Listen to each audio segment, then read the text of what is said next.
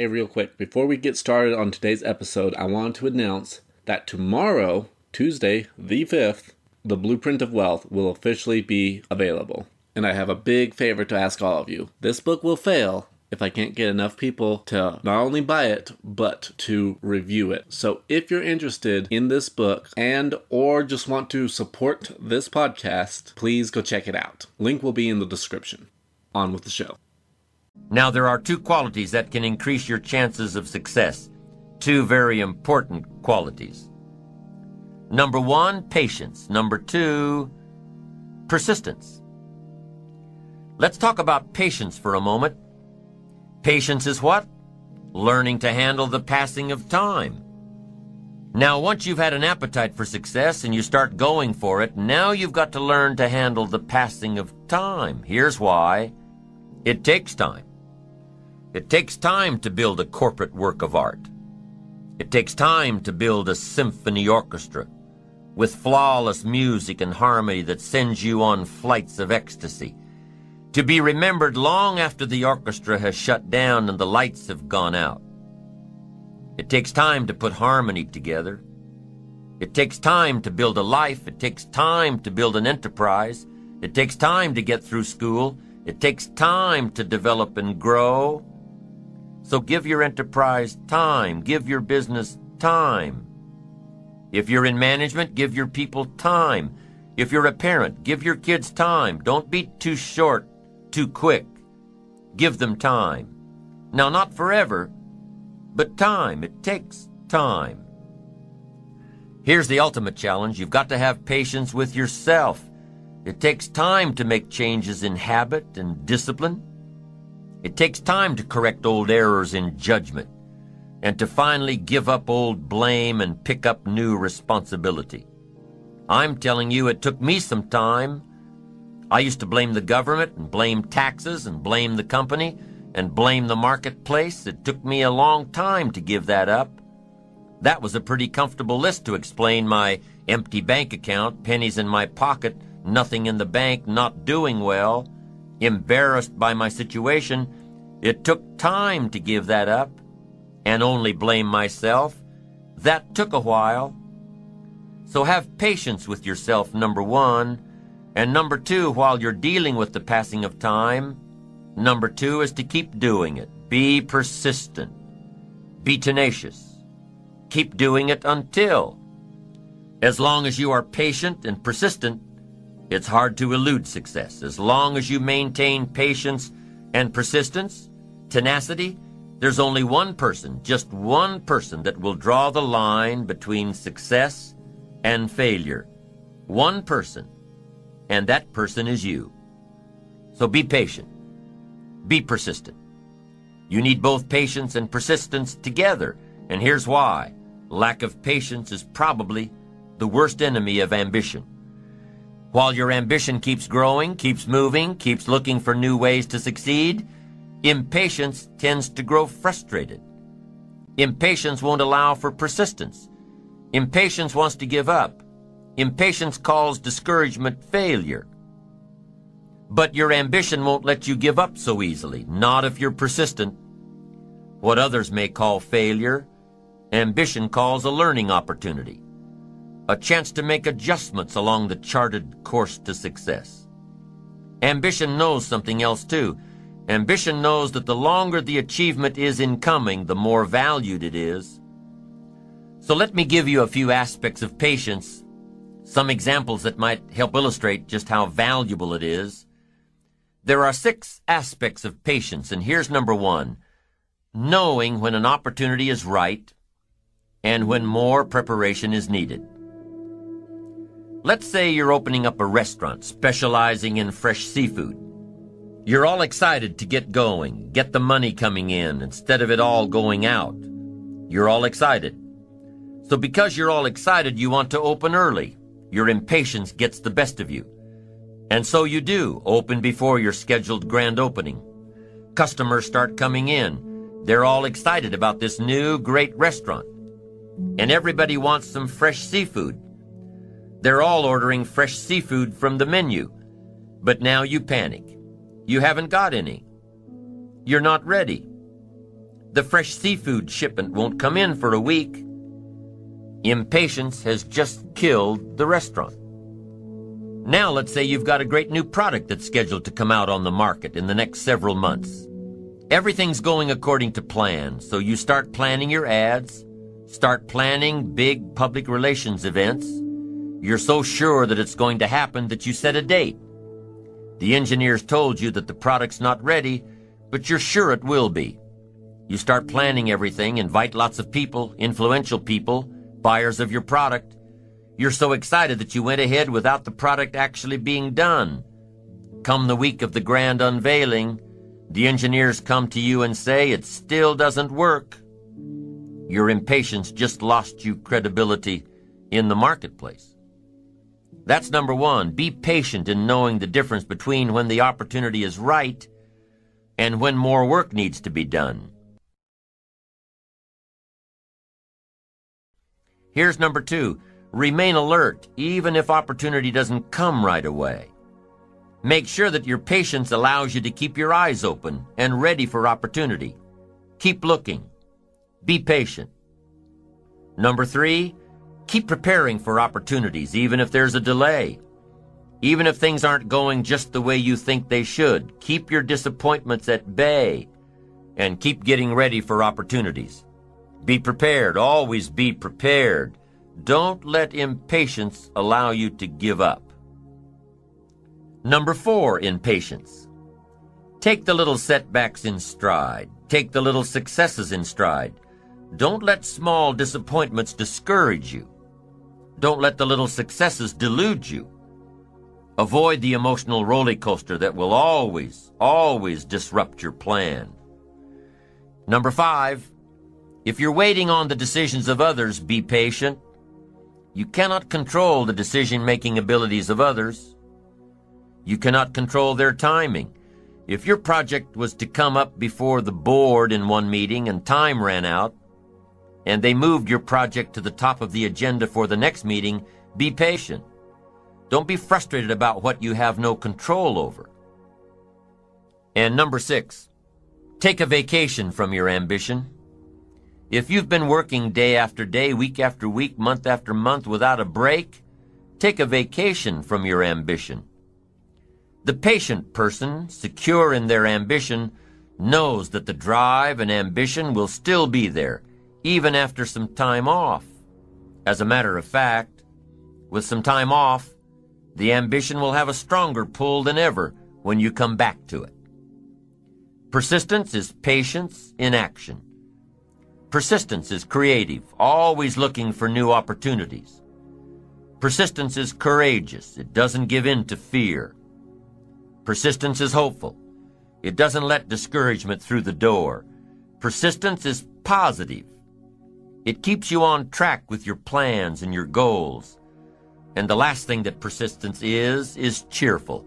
Not gloomy, cheerful.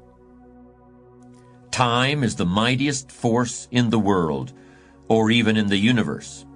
Why would you ever choose to fight time when you could have time on your side? Who wouldn't want to harness the great river of time that flows through all of life? Why wouldn't you want to use the power of time to generate power in every area of your existence, to turn the turbines of your hopes and dreams, to charge your every aspiration with lightning bolts of electricity? Well, there is only one way to make time work for you, not against you, and that's with patience. True patience is more than just a waiting game. Patience doesn't mean you sit around hoping for something to happen. Patience is not a passive quality. Don't concentrate on things you can't influence. Instead, focus on things you can control. It's strange, but young people have a much more difficult time with patience than people who have more experience in the world. It seems like the older people get, the more able they are to wait, despite the fact that sometimes they have considerably less time to wait in.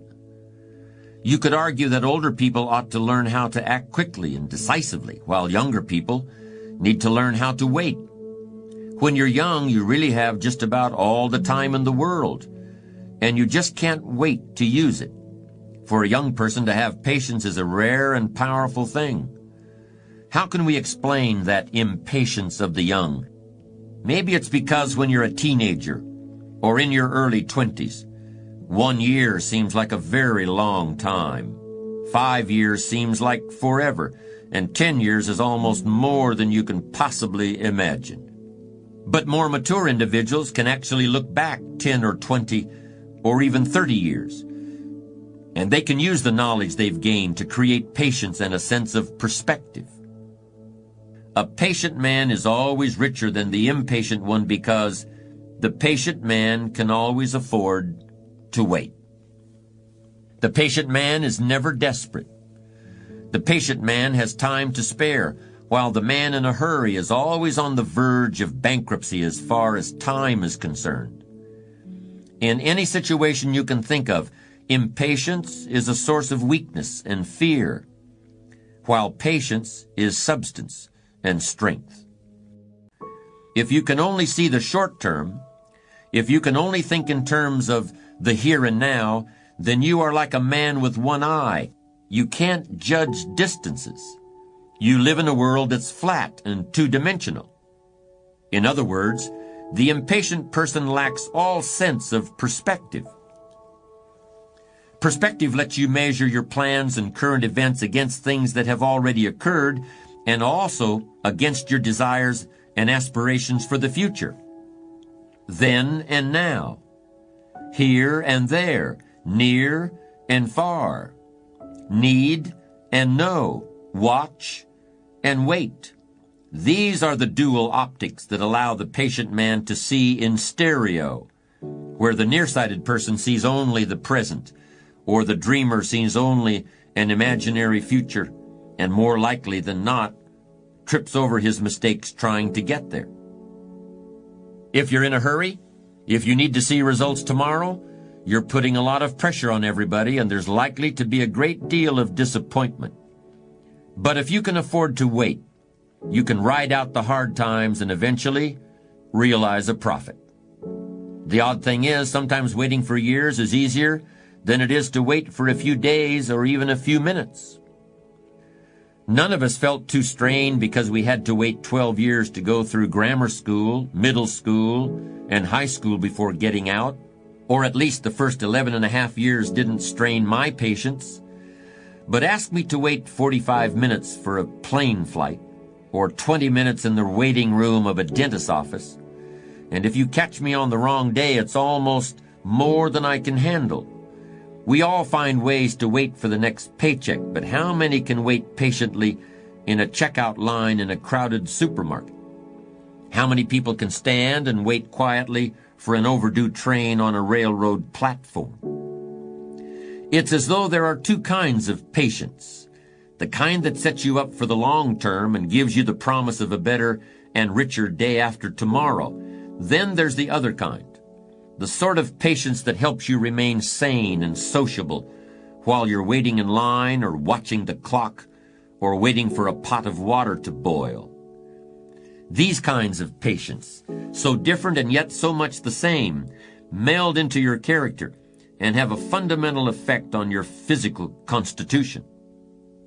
Any doctor will tell you that it's better for you and everyone around you if you don't get exasperated with little things, if you don't fly off the handle at every annoyance and stick in your way.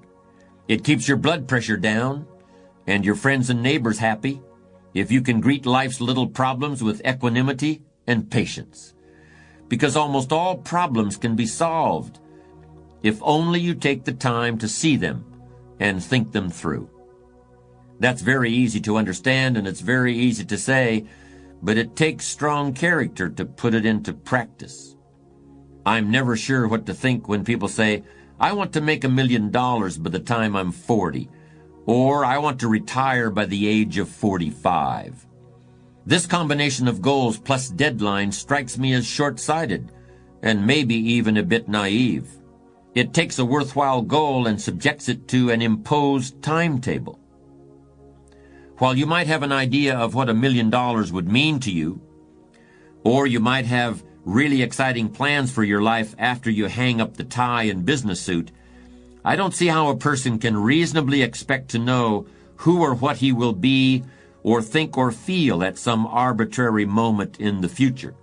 This kind of thinking misses the whole point of success. The real payoff in financial and worldly success isn't the result of an amount of money divided by the age you are when you get it, or some other actuarial formula. The real payoff is found in the qualities of character you develop along the way. There's a story about a young man who had a very old and rich uncle. When the uncle died, the young man was called to the office of his attorney and told that he'd been left a huge fortune. To collect it, however, he first had to run a certain errand which was described on a slip of paper.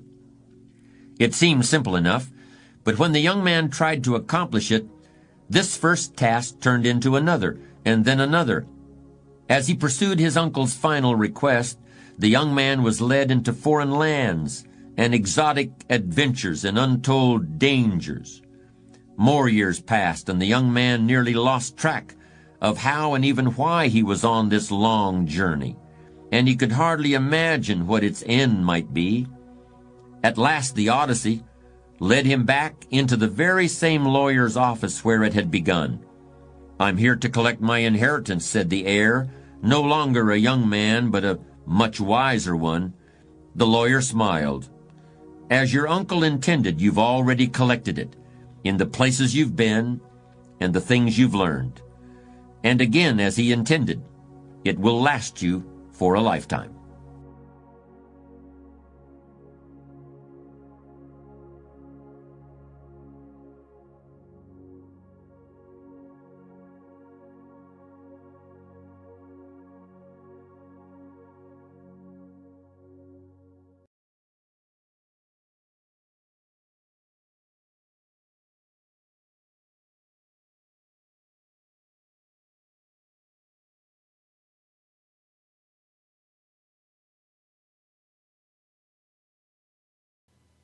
Hey, real quick, before we go, I just wanted to mention that The Blueprint of Wealth is officially on Amazon. So if you want to support this podcast or are interested in becoming more financially successful, go check it out.